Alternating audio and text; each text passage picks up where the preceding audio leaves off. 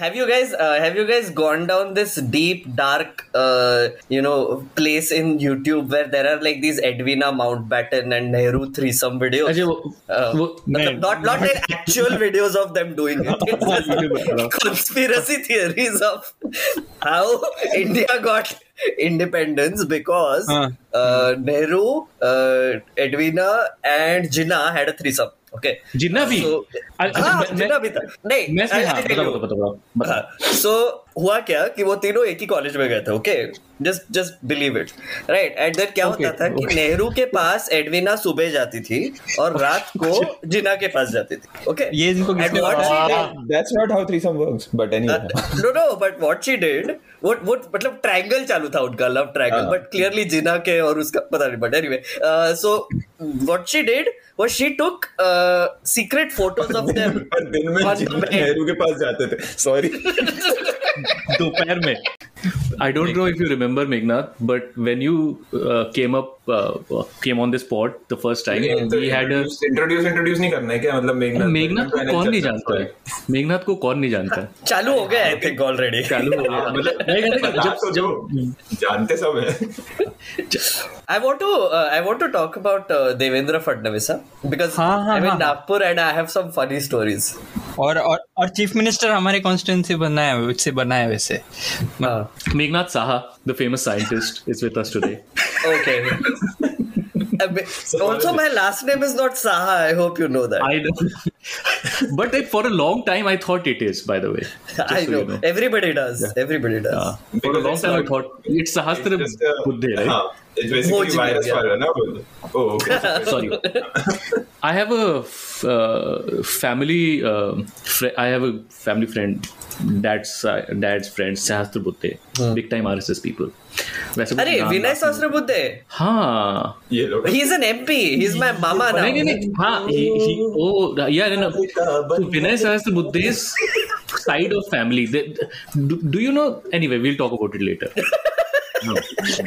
बंधन तो अरे क्या हुआ का बंधन है. No, I wanted to tell you, I'm in Nagpur right now. Okay, so I'm home, and the first thing, so after you get out of the airplane, the first thing you see is this giant ugly orange in the lobby, right, which is like Maharashtra tourism ka orange, right? So I had once made this very bad joke ki, oh look, I'm in the town of saffron balls, and बहुत troll हुआ था मुझे, but इस बार मैंने थोड़ा सा mildly बोला, वही चीज बोलता हूँ, but just I try like different iterations of it कि orange balls, you know whatever. तो मुझे बॉल्स ही जो होगा. But when I came out this time, out of the airport, you take the car and you come out of the road. There's this giant poster with Fadnavis's face on it. उसके नीचे लिखा है देव मानुस. I'm like, what is happening? ये शिवसेना ने launch किया है क्या? I don't know, like नहीं, I mean like बीजेपी वालों ने किया. And throughout वहां से लेके, so Devendra lives in my area side में, तो वहां से लेके हमारे घर तक there are just Devendra faces of people congratulating him and you know whatever. And there was this giant rally right after me वापस यही was what he was saying for 2 years, and he actually हाँ वही, मतलब वही मैं समझ गया कि congratulating for what, not becoming the CEO. मतलब so there is some semblance of power आ गया उसके पास. So एक बहुत ही इंटरेस्टिंग, देखो जो IT सेल है ना, वो हमसे 2 कदम आगे रहता है हमेशा, ठीक है. उनका ना, उन्होंने एक बहुत ही नया वाला तरीके से वो देवेंद्र फडणवीस को वो बना रहे हैं, that if he wanted he could have had it. Yeah. If he wanted to be CM, he could have had it, but he did not, because he thought that making sure that this Agadi, you know, this Mahavikas tukde have to be removed. So he accepted the deputy position. Although, so that's this man. He doesn't care about power and all. So sacrifice किया उसने. Sacrifice किया तो for the greater good of Maharashtra. And the funny thing is, so obviously like Vidarbha people are very happy. I am also happy because Devendra Fadnavis आपलाच है, बाजूलाच राहतो. And why would I be angry about it? उस हिसाब से आदित्य को बहुत happy होना चाहिए. हमारा chief minister So your chief minister and my deputy chief minister. So this can be the most powerful podcast right now in India. मानना पड़ेगा. आदित्य तूने देखा कभी एकनाथ शिंदे को ऐसे सामने से? अरे एक ऑफ एयर बोलूंगा, ये हटा देगा क्या बाद में? मैं हटा दूंगा, तू बोल. मैं बोलूंगा, मैं बोलता हूँ थोड़ी सी रेसिस्ट सी चीज. आई थिंक थाने में रैंडम किराना ले जाता होगा तो भी दिख जाता होगा.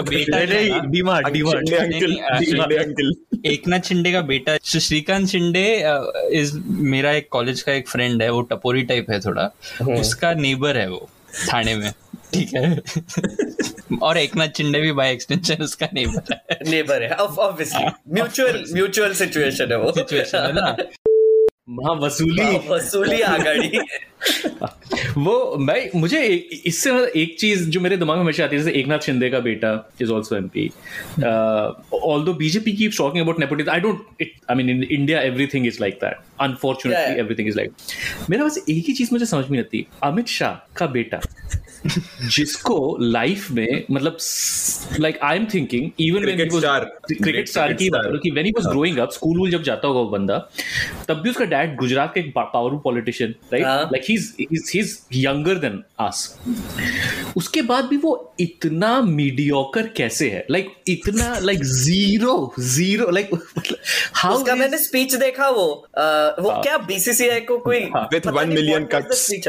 हाँ, what was he saying? Why can't he string 2 sentences together? I don't understand. That's what I and he was get. clearly reading out of a teleprompter. Congratulations to Indian cricket. Well, that was worse than Bhai in England for worse than Bhai. Worse than Reliance हमारी जान है, Reliance हमारी शान है. अरे at least you could see that guy जो क्या Akash Ambani, whatever his name was, at least उसने ट्राई तो किया था, मतलब उसने रिहर्स करके आया था. तो कोई स्पीच राइटर होएगा वहां पे जो कि उसको बोलेगा कि सर आप ना थोड़ा जोश में बात कीजिए, and that is how he came up with Reliance. So it was like एक वहां पे डेफिनेटली कोई तो भी ट्रेनर इन्वॉल्व था who thought that him doing that shit was going to be a hit. And then उसके बाद भी बहुत फनी हुआ ना कि वो सब मजाक उड़ाने लगे, मीम बन गया. And there is this particular meme where he's looking like deadly with his mouth open and it looks like he's going to swallow someone. वो मीम बन गया. And उसके बाद I don't know what amount of power these Ambanis have. जो भी meme collection के जो क्लिकबेटी articles आए थे ना, सब चले गए 2 घंटे में. लाइक न्यूज 18 से लेके स्कूप वूप से लेके बज़फीड से लेके सबने किए थे. अरे पावर क्या वो नहीं करते ना, they are the mostly they are the owners only ना. तो no, I remember BuzzFeed ने भी किया था, उनका भी हटा दिया. And I was like, wait, ये क्या हो रहा है? Like, I mean, how is this guy? Also, Twitter पे suddenly, like, I don't know how they did it, but Twitter पे also, like, it became a non-trending topic. Like, it was a big trending topic for a bit, and then suddenly it went off. And there were still tweets coming in. So, very bizarre what they did. But they did some massive PR management. There are similar things about Modi ji that I often end up kind of realizing. So मेरा phone में ना एक favorites folder है जिसमें मैं ऐसे मोदी जी की photos भरी हुई है उस फोल्डर में. उसकी फेवरेट्स क्यों है वो? फेवरेट्स का फोल्डर इसीलिए है क्योंकि उसमें कुछ शिवराज सिंह चौहान की भी है. कह रहे थे कभी कभी ऐसे यूज करना पड़ता है.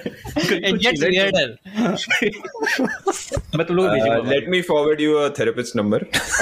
तो क्या हुआ कि ये क्यों शुरू किया मैंने before the 2014 election. Yogi ji का है क्या? अभी कोई वो वाला है ना योगी जी, जिसको पता चला कोई भक्त तेरे को फॉलो कर बजाए, अरे योगी जी का मिलेगा क्या कुछ? पर वैसा नहीं है ना, वो सारा ऐसा है जो क्रिंज है, मतलब बेसिकली ऐसा जैसे क्रिंजी पसंद आता है. तुझे लगता है ना, उनको क्रिंज नहीं लगता है वो सारा चीज, उनको लगता है कि वाह वाह वाह.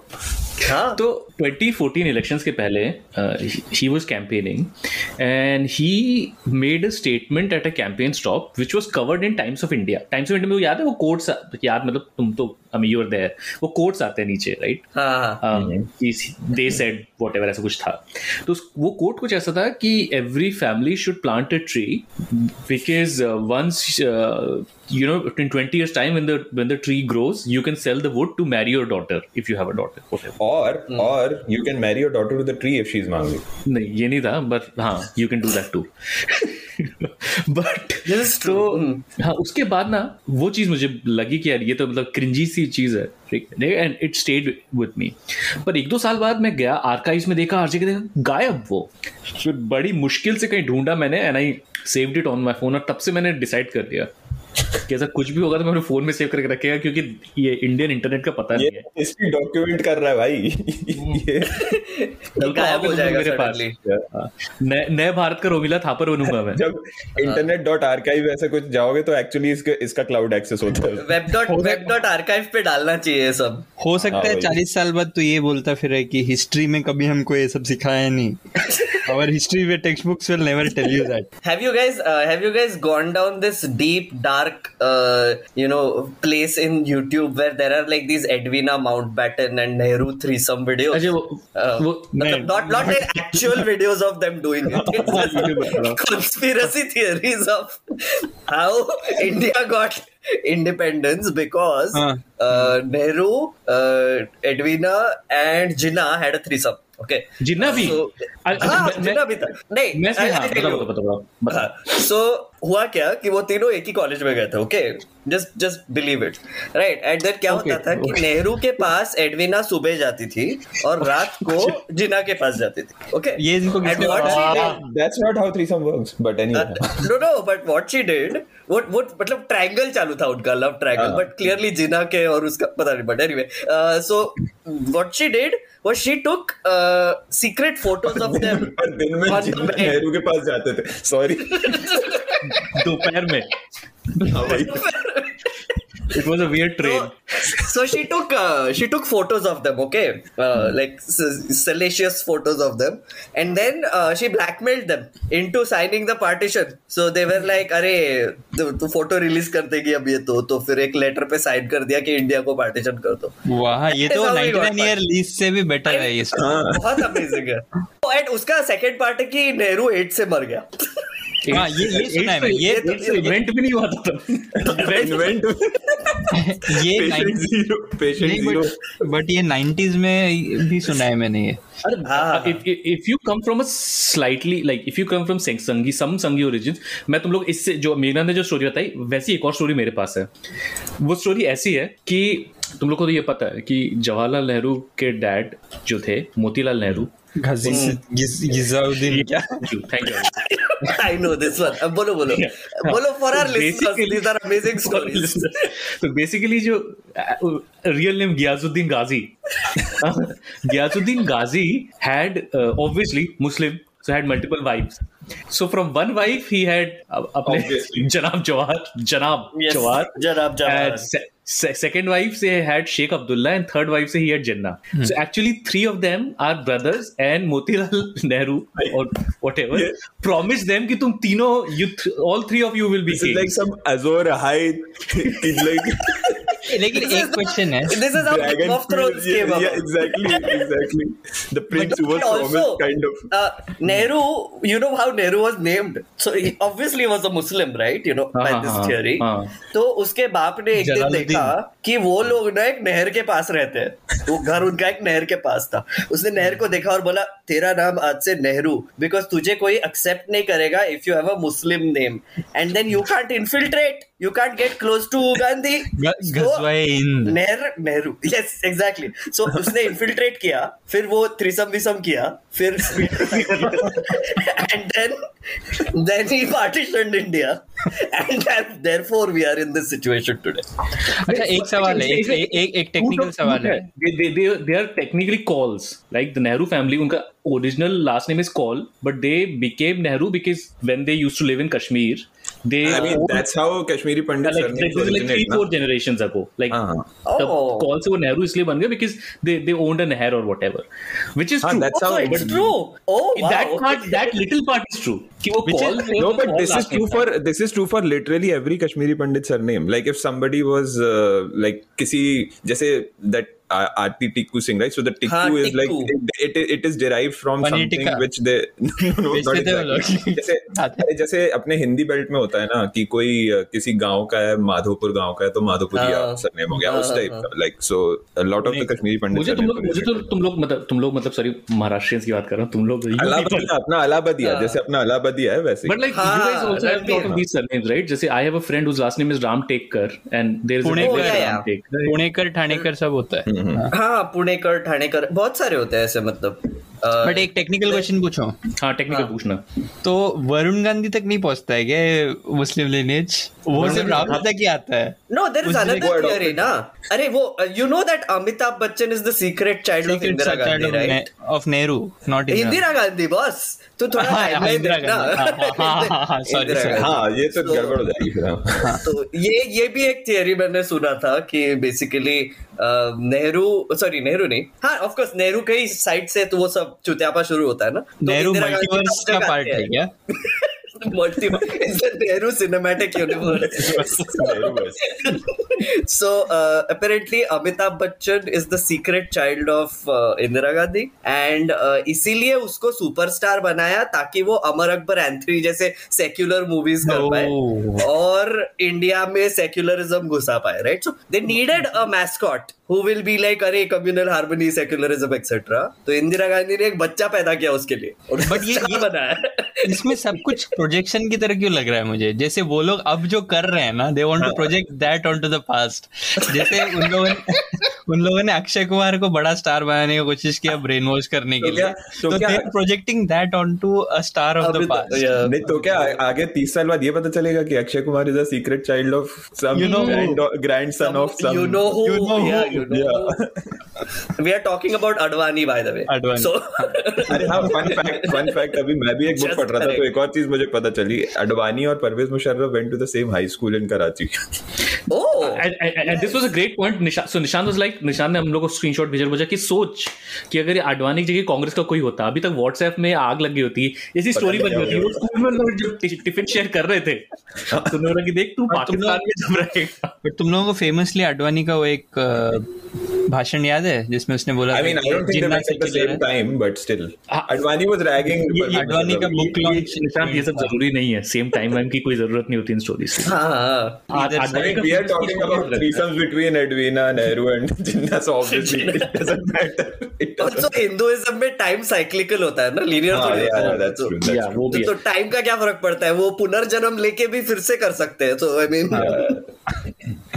नहीं, मैं बोल रहा था अडवाणी ने एक बार फेमसली अपने बुक लॉन्च इवेंट में बोल दिया था कि जिन्ना सेक्युलर था, तो उसके बाद में उसके चांसेस गॉट डेंटेड। उसी के बाद वो it's like I think early 2000s या कुछ है व्हेन अडवाणी तभी fate sealed then Advani was in Pakistan for a book launch event और समथिंग, बिकॉज उसके रूट्स वहां से है ना, कराची से। तो उसने वहां पे बोल दिया लोगों को खुश करने के लिए, बिकॉज उनके अंदर का जब भी सेक्युलरिस्ट जग गया था उनके अंदर का, बोला कि जिन्ना भी बहुत सेक्युलर लीडर थे, कायदे आजम को चाहिए था कि पाकिस्तान एक सेक्युलर देश बने, ऐसे सब। तो इसके बाद बहुत उसको बैकलैश मिला है यहाँ के। जसवंत सिंह ने भी तो ऐसे बोल दिया था। देयर आर दीस सो क्या नाम है उसका, अजीत भारती, राइट? वो अपना ऑप इंडिया हिंदी का जो था, अभी भी है। नहीं एक्स ऑफ इंडिया नहीं वो एक्स है, उसको वो थोड़ा ज्यादा रेडिकल हो गया था, ओपी इंडिया के लिए थोड़ा ज्यादा रेडिकल हो गया था वो, तो उसको थोड़ा साइडलाइन करके उसने नया यूट्यूब चैनल शुरू किया, कुछ डू पॉलिटिक्स या कुछ नाम है। हाँ डू पॉलिटिक्स वीडियोस। अरे क्योंकि मेरे को नहीं, मेरे से पूछ रहा है शायद ये, नहीं मेरे सोर्सेज है ना जो अभी भी व्हाट्सएप पे हैं, मैं नहीं हूँ, तो वो जो संघी यूनिवर्स में शेयर होते हैं वीडियो, वो मेरे को मिलते हैं।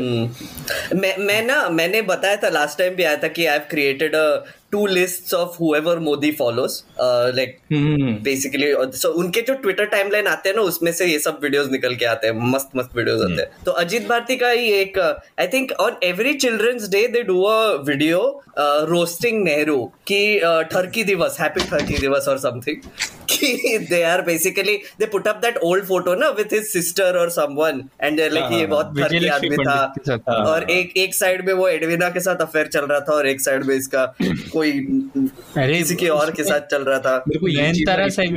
नयनतारा सहगल को एयरपोर्ट पे रिसीव करने वाला एक फोटो है, और उसको बेचते हैं लोग बोल के कि देखो है घर की आदमी है। हाँ मतलब मुझे इतनी फनी लगती है कि ये बात कि देखो ये नेहरू है, सुनो ये नेहरू बचपन में स्कूल में चढ़ाते थे ना, मतलब दोस्तों को, मतलब that is their level man. So basically वही कह रहा हूं कि अगर if you break this down, what is this is कि ये नेहरू है, ये मतलब इतना ज्यादा चार्मिंग और इसकी पर्सनालिटी ऐसी थी कि बहुत सारी लड़कियां इसकी दीवानी थी, इसलिए ये चूतिया है। और ये हमारा वाला लुक्खा है, इसलिए हीरो है, क्योंकि कोई इसके पास नहीं आएगा, इसलिए हमारा hero. Basically in one sentence it's like the Sanghi version of ये हम है, ये नेहरू है, और यहाँ पे ऑर्जी चल रहा है।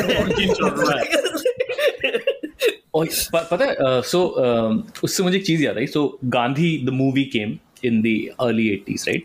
उससे पाकिस्तान में ये हुआ कि यार like there should be a Jinnah movie. I don't know if you guys have seen that movie, but then in mid 90s they Jinnah movie was made. उसमें एक्चुअली वो भी है, शशि कपूर भी है उसमें। So the movie is made, कैसे बना है ना वो मूवी, बहुत इंटरेस्टिंग तरीके से बना है। बट एटनबरो मेड गांधी ना। हाँ, एटनबरो मेड गांधी। तो जिन्ना में ऐसी मतलब they tried anyway and मतलब प्रोडक्शन क्वालिटी खराब नहीं, अच्छा है मूवी का। विवेक अग्निहोत्री ने बनाया क्या? विवेक अग्निहोत्री ने नहीं बनाया, जिन्ना फाइल्स नाम नहीं है मूवी का, जिन्ना फाइल्स। तो ना मूवी शुरू ऐसे होता है कि where Jinnah is dying basically, you know, they were taking him to the hospital in Karachi where he passed away. So the movie begins where he dies and then Shashi Kapoor is the angel, जो इस्लाम में होता है ना, वो जो आपको एक angel लेके जाता है हेवन हेल, फरिश्ता गैब्रियल बेसिकली, जो भी, I don't know, I am sorry, I don't want to say anything that is not right, anyway, but he is an angel and he is there to take now the dead Jinnah to his like whatever he goes, heaven और hell. But before they go, Nehru आ गया वहां पे, नेहरू नहीं आया। Before they go, Shashi Kapoor has some kind of like he wants Shashi Kapoor भी like भाई मेरे जिन्ना भाई, there are some moments like we have to go through your life and I have to get your comments because we need to clarify. Who is Shashi Kapoor? Shashi Kapoor is an angel and he's asking Shashi Kapoor is the angel. Okay. He's the angel and he's telling Jinnah कि तेरी life के through जाना है हमें, और ये कुछ points है तेरे कमेंट चाहिए हमको। द रीजन मेरे को ये याद है क्योंकि उसमें एक मोमेंट उसमें दिखाते ही हैं कि Jinnah is in Bombay and Delhi, like Jinnah is back, like so he's going through his life in a flashback basically. He's there as a ghost with Shashi Kapoor and his life is also happening. समझ movie देखना बहुत ही, it's not as I don't know, bizarre memento type चल रहा है। तो ना उसमें एक मोमेंट है जिसमें ऐसे दिखा रहे हैं कैसे Jinnah is walking through Anand Bhavan and एक रूम में से नेहरू और एडवीना से हाथ पकड़ के बैठे हुए, ये सब भी है उसमें सीन। ये कहना चाह रहा हूँ मैं, ये थी पूरी स्टोरी, ठीक है।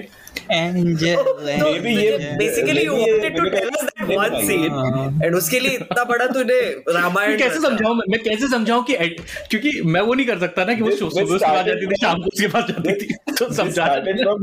Gandhi was made in the early 80s. This is where it started. Oh God. Sometimes I start a sentence and I don't know where I will go. Where I'm going, yeah. But YouTube पे बहुत videos है, मतलब slide show Chavda पता है क्या? People are giving speeches in Abhijit Chavda करके एक है, ये रणवीर अलाहाबादिया यूनिवर्स के थ्रू मैं वहां से उस रैबिट होल में पहुंचा। वो सारा हिस्ट्री बताता है जो आपको कहीं हिस्ट्री टेक्स्ट बुक नहीं बताएगा। Oh, of course. अकाउंट है क्या YouTube पे कोई? YouTube नहीं इसका YouTube एल्गो यही है, मेरा एल्गो है, ऐसे पॉन्टिलेट फेस्ट के वीडियोस आते हैं इसको।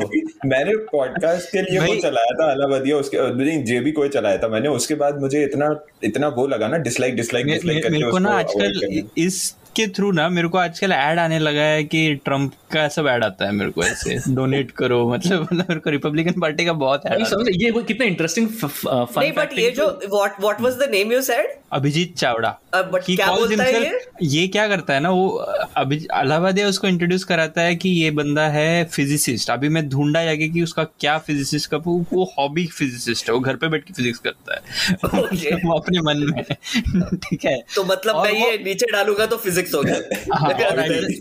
एट द सेम टाइम ये सेम बंदा हिस्टोरियन भी है, माइंड ब्लोन, एंड हिस्ट्री भी कैसे करता है कि एलियंस एग्जिस्ट करते थे कि नहीं, वेदों में क्या लिखा है, ये सारा हिस्ट्री है।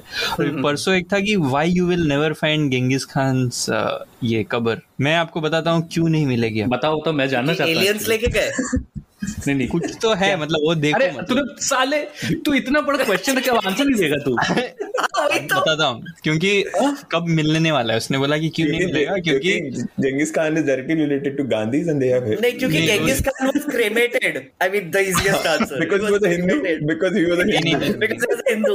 नहीं, तो उसने hypothesis Ganesh Khan, sorry, hypothesis ये दिया कि जो बड़े बड़े रूलर्स होते हैं, डिक्टेटर लोग जो होते हैं, या फिर कोई भी कॉन्करर होता है, तो वो लोग अपने कब्रों को छुपा के रखते हैं, क्योंकि व्हेन पावर चेंजेस हैंड्स, लोग वैंडलाइज करते हैं, और वो जिनके हाथों में पड़ जाएगा उसमें बहुत सारा उनको सोना चांदी मिलेगा, पता नहीं हीरा जो छुपाया होगा, अपना अलग ही नेशनल ट्रेजर टाइप का सीन चल रहा है। और बोला कि ऐसे ही हुआ था अकबर के साथ। अकबर के पूरे टूम को लोगों ने डेसिक्रेट करके वहां से चीजों को उठाया था और कुत्तों को खिला दिया था दिल्ली के। धर्मेंद्र था क्या? मतलब खिलाया था कुत्तों को, वो क्या बचा क्या था? सोना खिला दिया, हड्डी, बोन्स। ओह राइट, दिल्ली के तब तक तो वो क्या होगा ना, मुझे लगा कि वो जेवर वेवर उठा के कुत्तों को क्यों खिला दिए।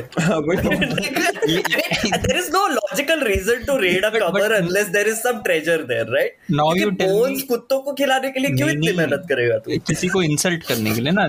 अगर अकबर की बोल रहे हैं डेलिकेसी, अकबरी कबाब। तो बेसिकली ये सारा हिस्ट्री क्यों कोई टेक्स्ट बुक में पढ़ाएगा, अगर हुआ भी था तो, कि अकबर के हड्डी को कुत्तों को खिलाया था? Which history textbook and what is the utility of that to history textbook? तो मुझे ये बता कि ये जो तेरा अभिजीत चावड़ा है, ये आके उस, मेरा नहीं है अभिजीत चावड़ा, मेरा ही है, रणवीर अलाहाबादिया क्या है, वो बोलता क्या है, वो ऐसा कुछ नया नगेट दे इन्फॉर्मेशन, यही सारा नगेट। उसने एक एपिसोड किया था कि इंडियन हिस्ट्री में आपको कई सारे चीजों के बारे में नहीं बताया जाएगा, कि गांधी और नेहरू, गांधी ने कैसे इंस्टॉल किया नेहरू को, इसके ऊपर भी एक एपिसोड। अरे अभी तुम लोगों ने और अलाहाबाद, हाँ वही बोल रहा था मैं, वही बोल रहा था। राजमौली वाले, आई थिंक राजमौली के डैडी, लेकिन अभिजीत चावड़ा, नेहरू के पापा, राजमौली के पापा। तो अभिजीत चावड़ा ने उस पर डीप डाइव किया है। Oh wow, okay, tell me, explain like already come deep थे जो उसने और डीप डाइव कर दिया। यही गोबर सब है। मुझे मिल गया, by the way guys, just so you know, I have, as we were talking, I found that Facebook post that was made in 2013 about, क्या आप जानते हैं मोतीलाल नेहरू के परिवार को मोतीलाल नेहरू की एक धर्मपत्नी और 4 अन्य अवैध पत्नियां थी।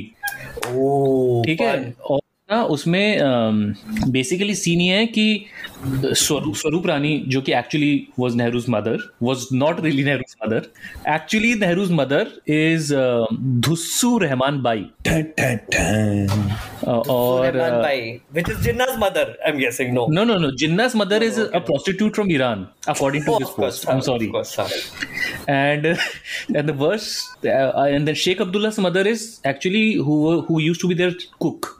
This family, like the current Sheikh Abdullah's mother. No, that's Farooq Abdullah. Sorry.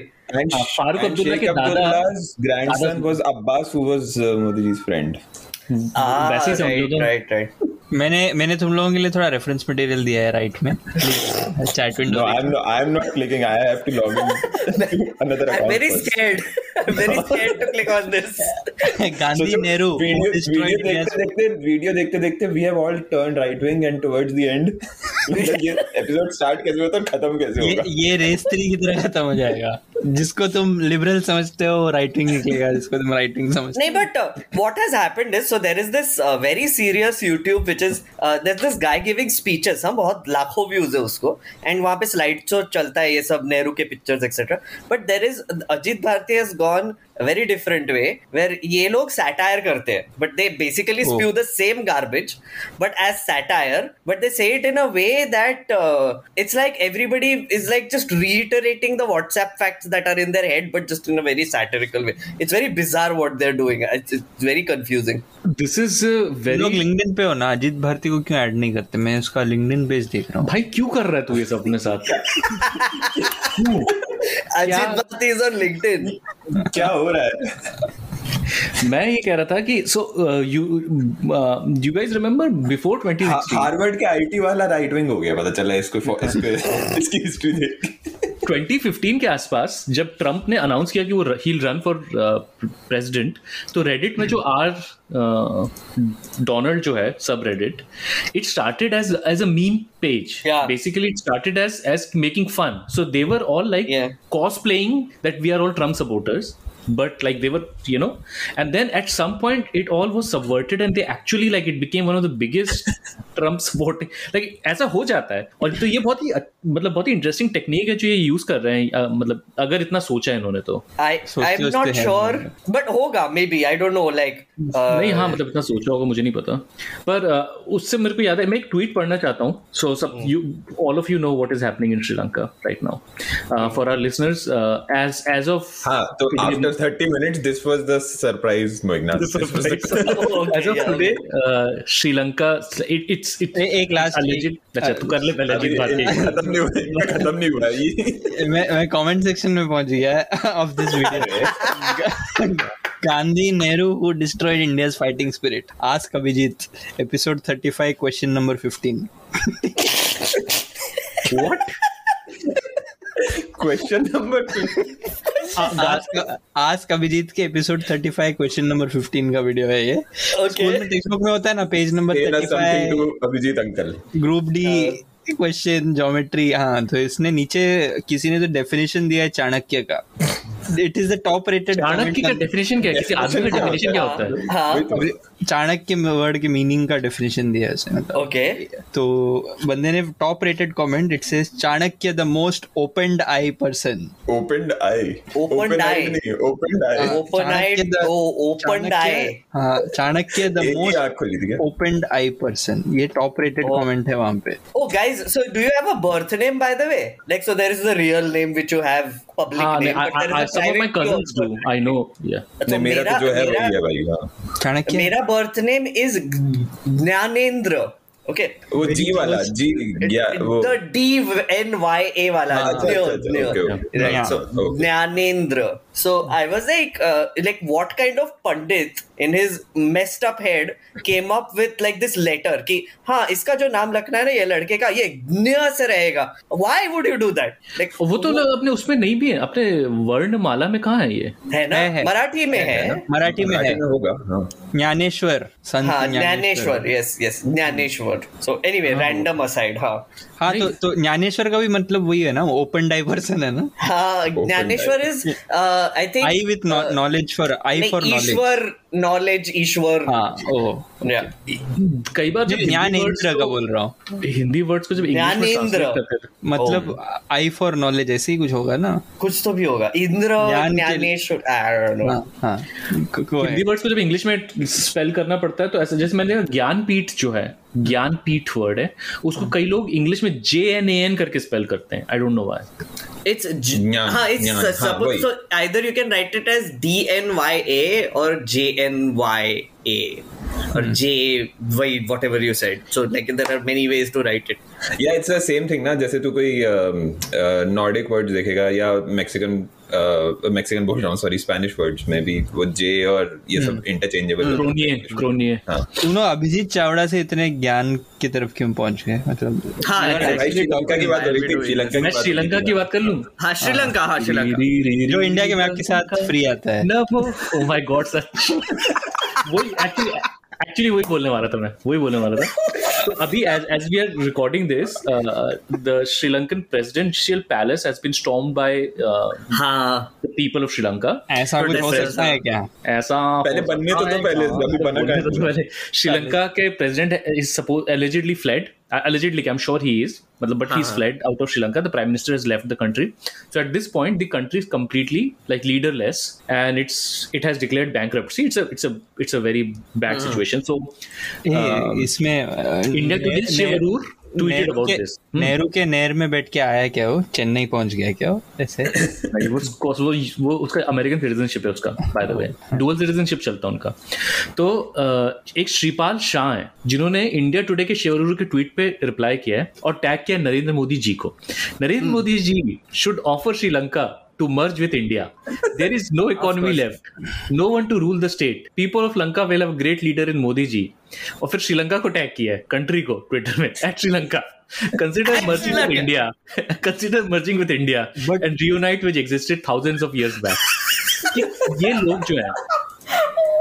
लोग जो है ये तुझे लगता है कि कभी मतलब ये लोग छोड़ना, ये मैं सिर्फ ये सोच रहा हूँ कि ये uncle if at all he still has friends, तो क्या बात, मतलब जैसे बैठे हो आप तो जैसे अपने घर में भी रैंडम बकर तो शुरू हो ही जाती है ना कि कुछ पॉलिटिक्स पे बात होने लग गई, मतलब ये अंकल जब ऐसे बोलना शुरू करते होंगे तो सामने से क्या रिएक्शन आता होगा? कुछ नहीं, और भी लोग बोलते होंगे सही बोल रहा है, ऐसे तो हुआ था ईस्ट जर्मनी और वेस्ट जर्मनी का, ऐसे बात होता होगा वहां पे, कोई और अपना इजराइल वही करता है, मतलब ऐसा कुछ रैंडम वो लोग अपना एक्सटेंशन दे देंगे, इजराइल तक पहुंचना ही है।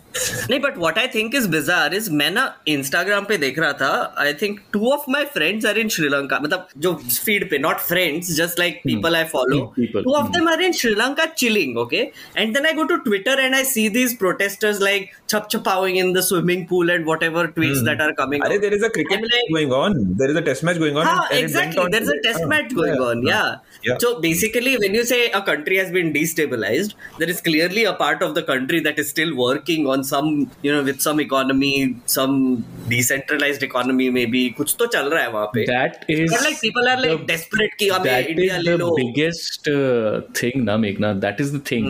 And that is what I try to talk to people who, like, I try to tell people who I feel can understand, but it's, see, everyone I feel is waiting for some ऐसा moment जब ऐसा कोई news पे TV पे आएगा और बोलेगा कि खत्म हो गया कंट्रीज कौन नाउ, पर ऐसा होता नहीं है ना कुछ, like even in the most kind of like desolate countries with like more like no zero democracy, nothing, things keep going on, people keep living, things keep happening, you still have everything, right? Now, which your point brings me to this like very serious topic. I know कि हम लोग एक और fun आदत है, thank you, क्योंकि श्रीलंका के लिए तो परफेक्ट फिट होता है, क्योंकि श्रीलंका का एंथम क्या बोलता है? नमो नमो माता, नमो नमो श्रीलंका, नमो ऑफ कोर्स, तो फिर तो आता ही है वहाँ पे, नाम तो आता ही है हमेशा। वहाँ तो रेट्रोफिट भी नहीं करना पड़ेगा। This is like अखंड भारत wet dreams ना, so like it's basically all these WhatsApp uncles who genuinely believe कि हमारा अखंड भारत होने वाला है एक टाइम पे, like हम झंडा लहराएंगे अफगानिस्तान में वगैरह, कुछ भी बड़ करते हैं। So I think this is like a great opportunity for them to sort of, हाँ हम अब डिप्लोमेसी करेंगे ट्विटर पे, जाएंगे वहाँ पे, हम रिक्वेस्ट करेंगे श्रीलंकन्स को, because Srilankans know how great Modi ji is, because obviously he is great, and they will just automatically like Nehru Edwina के साथ जो हुआ था ना, साइन कर देंगे, वैसे टाइप का कुछ करेंगे वो लोग। फोटो है हमारे पास श्रीलंका की, एक लेटर के साथ आती है, अश्लील फोटो है हमारे पास पूरे श्रीलंका की, पूरे श्रीलंका, हमें उनसे लेटर साइन करवाएंगे, इंडिया की अश्लील फोटो के साथ फ्री मिलती है। अच्छा, इससे एक और बिजारो एक बिजारो, आई थिंक आदित्य तूने मेंशन 99 इयर्स वाली लीज की बात कर रहा था, जो कि एक बिजार आइडिया है कि अगेन इस मेटावर्स ऑफ राइट विंग में, कि जो इंडिया का इंडिपेंडेंस है वो एक्चुअली इंडिपेंडेंस नहीं है, वो एक्चुअली इंडिया इंडिपेंडेंस एक्ट है जो ब्रिटिश पार्लियामेंट में पास हुआ था, और अगर ब्रिटिश पार्लियामेंट चाहता है तो वो एक्ट वापस ले लेगा और इंडिया फिर से गुलाम बन जाएगा, like it's like just like that random. और मुझे लिटरली लाइक, और जब निशांत तो कहता है ना, मुझे लिटरली ऐसे किसी ने बोला ऐसे सामने बैठ के, and I had to just like look at them, वो मुझे बोल रहे हैं सीरियसली, तो कुछ नहीं है, ये तो चली जाएगी, कैसे जाएगी? चली जाएगी, अपने आप चली जाती है। नहीं, तो फिर क्या होगा? तो इंडिया के तो क्या मतलब अपने को ब्रिटिश पासपोर्ट मिल जाएगा? If I think so, yeah, that's a good point. Maybe that is one है ना, इवन जब ब्रिटिश के अंडर थे तभी भी तो पासपोर्ट नहीं मिलता था ना, पासपोर्ट तो ब्रिटिश इंडिया का होता था तब। There's this funny thread, did you see some West Africans started this very funny thread about advising Britain ki, oh, your tribal leader has resigned and now we will stabilize your country, and then like a ton of responses from like colonial countries saying ki, oh, this island nation must be stabilized, we are going to put in all efforts, something like that only. तो basically ये तब से चल 2020 में जब American elections के बाद वो सब चल रहा था, राइट, तब भी ये थ्रेड्स लोग कर रहे थे, राइट, कि जैसे like they write about Africa, there is this Sri Lankan American Sri Lankan writer, his name is Indrajit Samarajiva, and he wrote a medium, it started as a medium essay. It's like at least 2 साल हो गया है कि I lived through the civil war and it is pointed at America that America is already collapsing करके. And it's such an interesting piece because what happens is that he talks about the same thing that you are telling, that technically Sri Lanka was going through a civil war. Technically, like every time that I would leave my office, I could see a car burning on the side of the road, or some police, cordoning or something like that. But I was still consider like thinking about what to order for dinner. I was still going on dates. I was like, life had not changed fundamentally. The country was going through a civil war, and I also knew people who died, who had accidents, who were killed, whatever. But as my life, things did not fundamentally change as such. And if you are waiting for that day when your life completely changes, and कि ऐसे तुम घर से निकले और तुम कैसे sir झुका, कैसे हाथ में तुम्हारा हथकड़ी है, तभी तुम गुलाम हो, तो फिर वो टाइम तो कभी नहीं आएगा. You will have to kind of realize you only realize in hindsight at the kind of time the country has lived through. और उससे मैं आ रहा था इस चीज पे इंडिया में कि आज की डेट में सिचुएशन ऐसी है कि अगर कोई केस जाता है हमारे कोर्ट्स में, specially the supreme court, the chances that the court will give a verdict which is not in line with what the government wants is close to zero, right? So for all intents and purposes, in terms of the difference in these different क्या बोलना चाहिए pillars of our democracies, they are all coming like Zubair को arrest करती है police, उसको UP में रखते हैं. The law is, unless it is AFSPA, the law is that if you arrest someone, you have to bring them to a court in 48 hours. And by then you have to provide some sort of like solid rationale for why they are being arrested. Otherwise, everyone has the right to bail. Yeah. Now think about how many times has this right bail is the norm, jail is the exception. No. Yeah, but think about in the last however many years, how many times this thing has not happened. For many, like from starting from Siddiq Kappan to Umar Khalid to Siddiq Kappan को आज मैंने tweet देखा, it's been 1000 days today. 1000 days, yeah, today.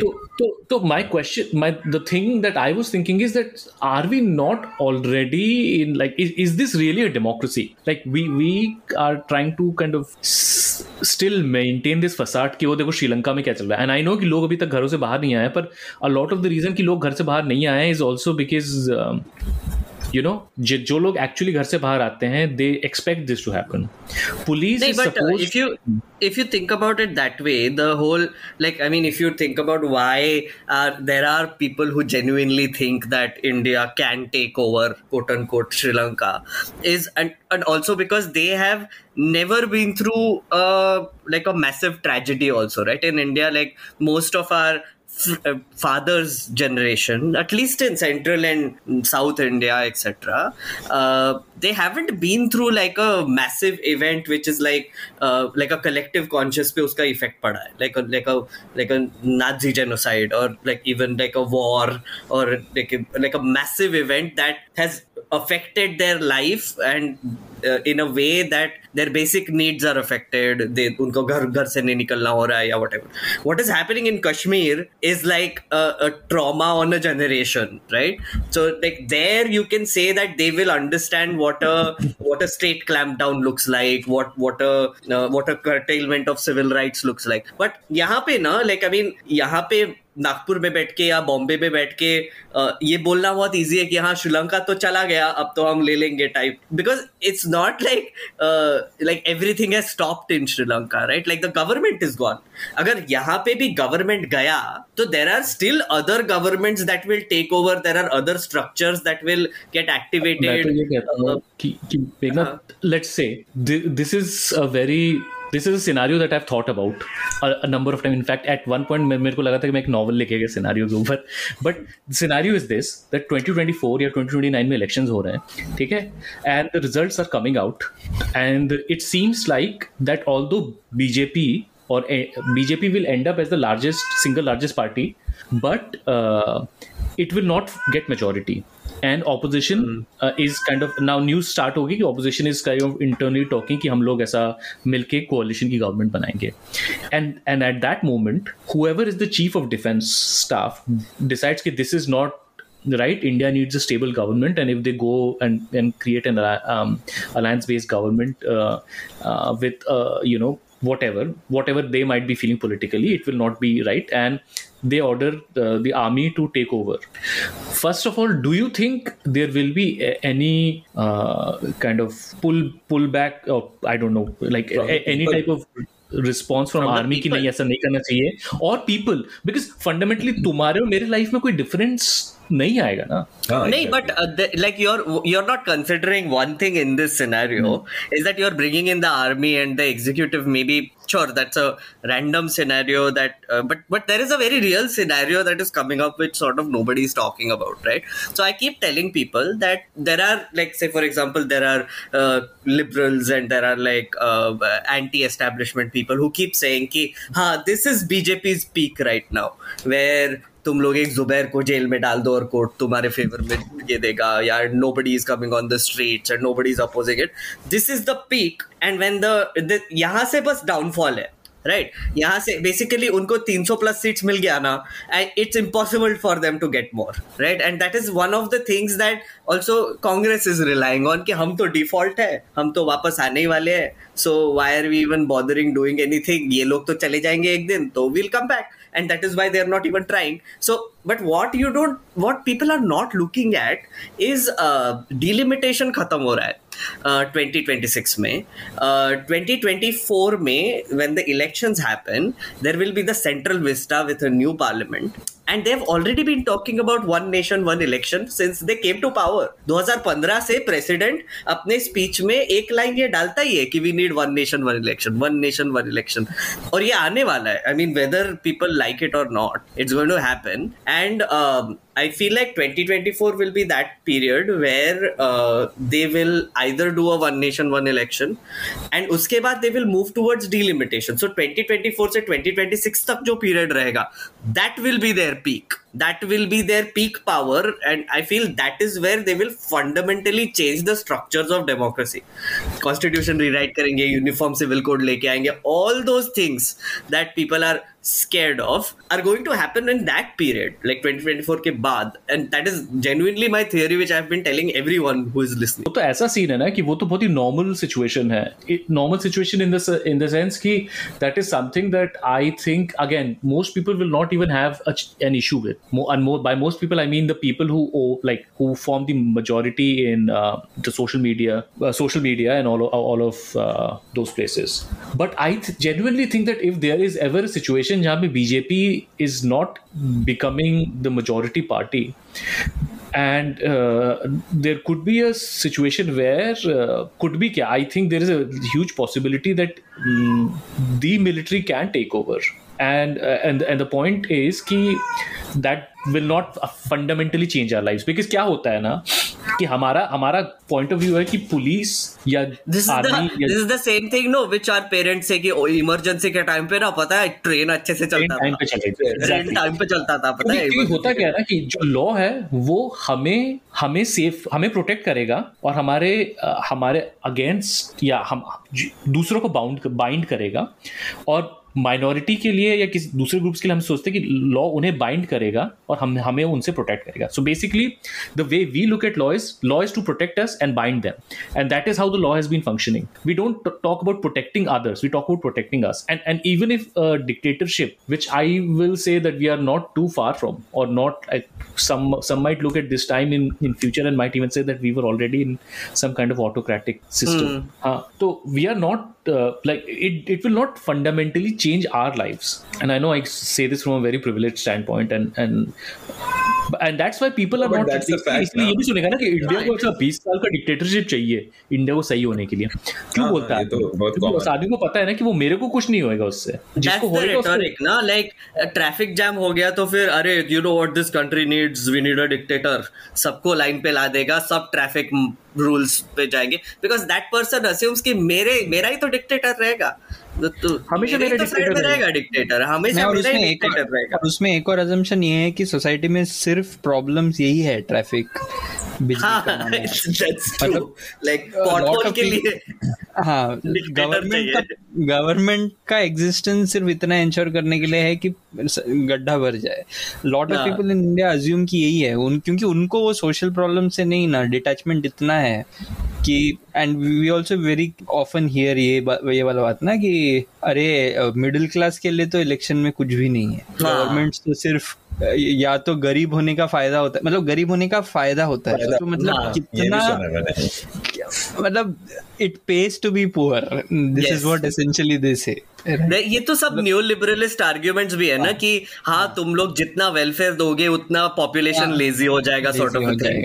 हाँ, तो ये assumptions, क्योंकि इन लोगों ने कभी देखा नहीं है कास्ट ऑपरेशन, क्योंकि इनको पता है कि ये हो जाएंगे, इनको पता है कि ये लेजी है, तो इनको लगता है कि सभी.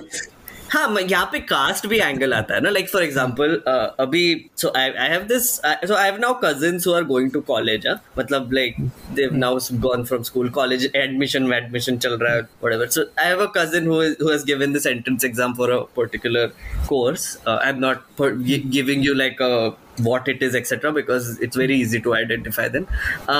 So he got like a rank which is like 800 or something, and he didn't get the college that he wanted to go to, which is a government college in Delhi. Now I was in a rickshaw going with his mom and a few other people, and today, and she was like, हाँ result आ गया, 800 मिला है, can't get college in Delhi, Bangalore में मिल रहा है, etc. But you know, ये ना reserve वाले जो है ना, उनको 8000 रैंक भी है ना, तो उनको भी मिल गया, मतलब दिल्ली में मिल गया. And so I was just listening. I have stopped arguing about these things because मुझे पता है क्या बवाल होता है उसके बाद. But so I was listening, and the sentence that came after that was the most nutty one. Was हाँ, you know, वैसे I was thinking कि अगर वो वहाँ पे जाएगा भी ना, तो वो जो क्राउड होगा ना, वो वेटर टाइप क्राउड होगा. हम तो ओनर है ना, हम तो ओनर लोग हैं, तो हम तो प्राइवेट में है ना. And I was like mind fucking blown. I didn't have any idea what to say. And I was like, if I get into an argument in this auto, it is going to become awkward as fuck. So I better shut up. But I'm still thinking about that. You know, like when it went from reservation to कैसे type का crowd रहेगा वहां पे, and thus proved that we don't even deserve to go there. यही इस लड़के को अगर 35 रैंक मिलता और वो कॉलेज में जाता ना, तो he will be like going and Dhindora पीट के सबको बता रहे होते कि और रैंक लिया जा रहा है. कभी ये देखा है, ये जितने लोग रोते रहते हैं कि हमें रिजर्वेशन की वजह से सीट नहीं मिलती, everybody actually has some seat somewhere and are doing pretty well. मतलब nobody even realizes already admission ले लिया उसने. हाँ, exactly. तो मतलब मैंने exactly ये भी सुना है, मतलब एक ग्रुप चैट में ये भी सेंटेंस आया था कि general category boy is the least privileged. ये तो व्हाट्सएप फॉरवर्ड देखा है. मैंने बोला भाई तू देख रहा है, तू अभी कहाँ बैठा है, तेरे पास 3 गाड़ियां हैं, तू नौकरी, तू कैसे बोल रहा है कि तू नहीं है, मतलब व्हाट आर यू सेइंग? भाई वो लड़का 16 साल की उम्र में आईफोन 13 लेके घूम रहा है और तुम बोल रहे हो कि ये सबसे अंडर प्रिविलेज लड़का है. What are you even talking about man? Like 1.5 lakh का फोन तो मैं भी अफोर्ड नहीं कर सकता.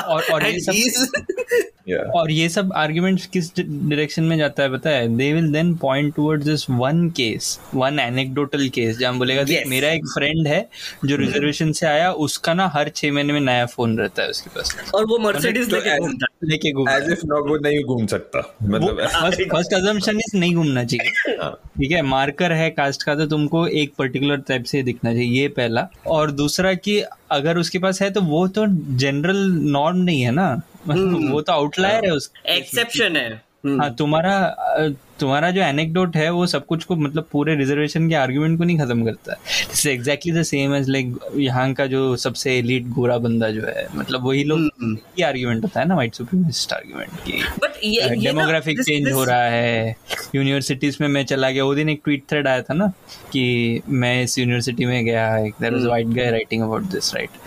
No, but I realized something कि you know I have grown up in this environment like till a particular age, right? I'm very fortunate that I left this shithole and went somewhere else, and I actually met people who like schooled me in these things.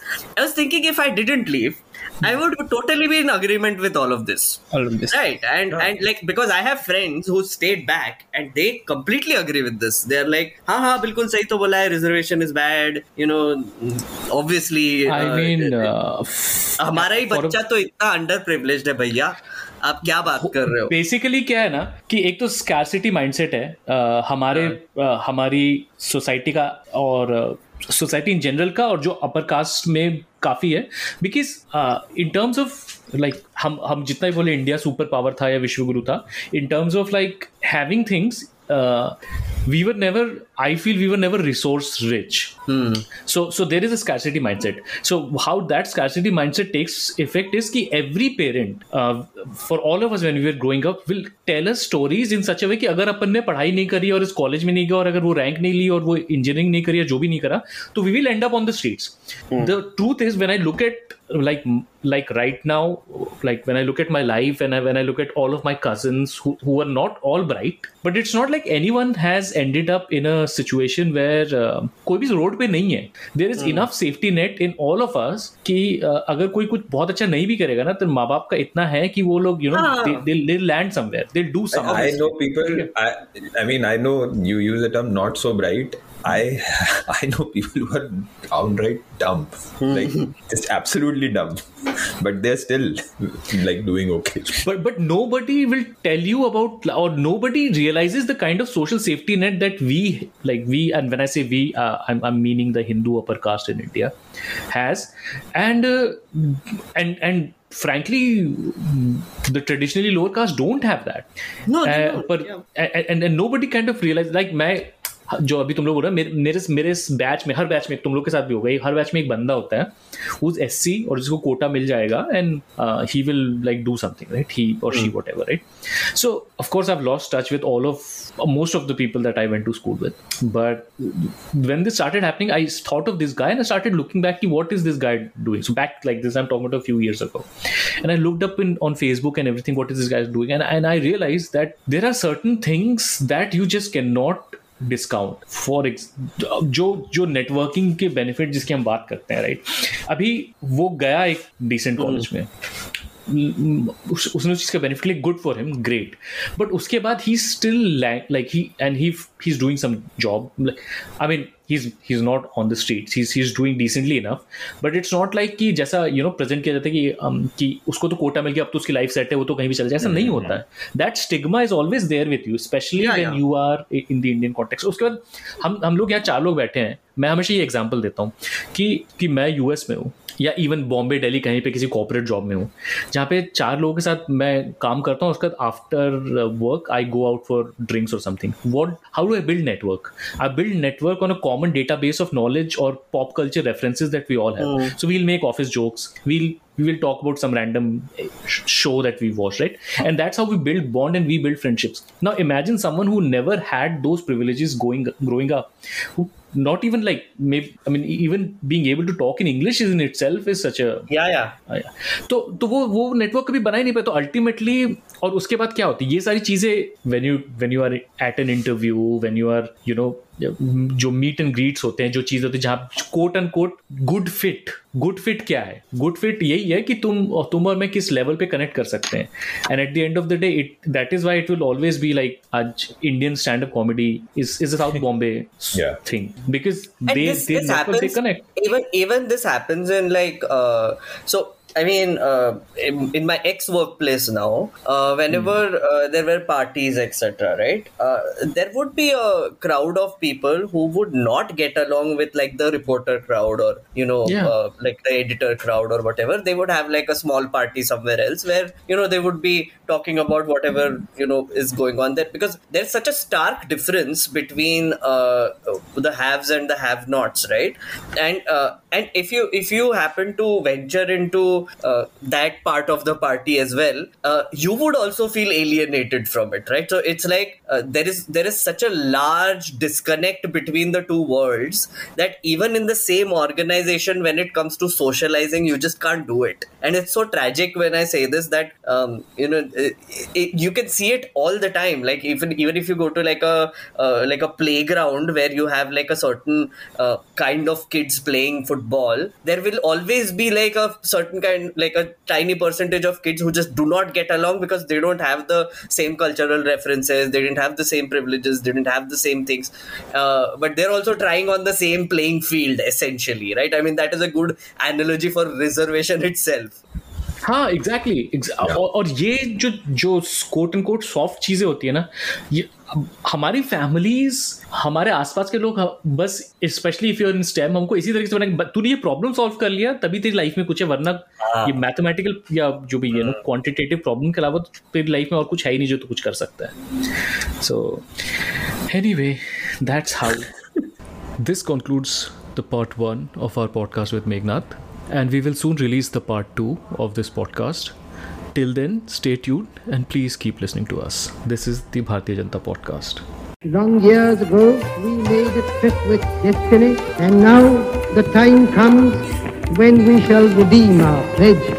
8 नवंबर 2016 की रात्रि को 12 बजे से chief minister के लिए मेरा एक ही संदेश है कि वो राज धर्म का पालन करें. हार्डवेयर वालों की सोच क्या होती है, हार्ड वर्क वालों की सोच क्या होती है. अरे ये ना पंजाब की खुशबू.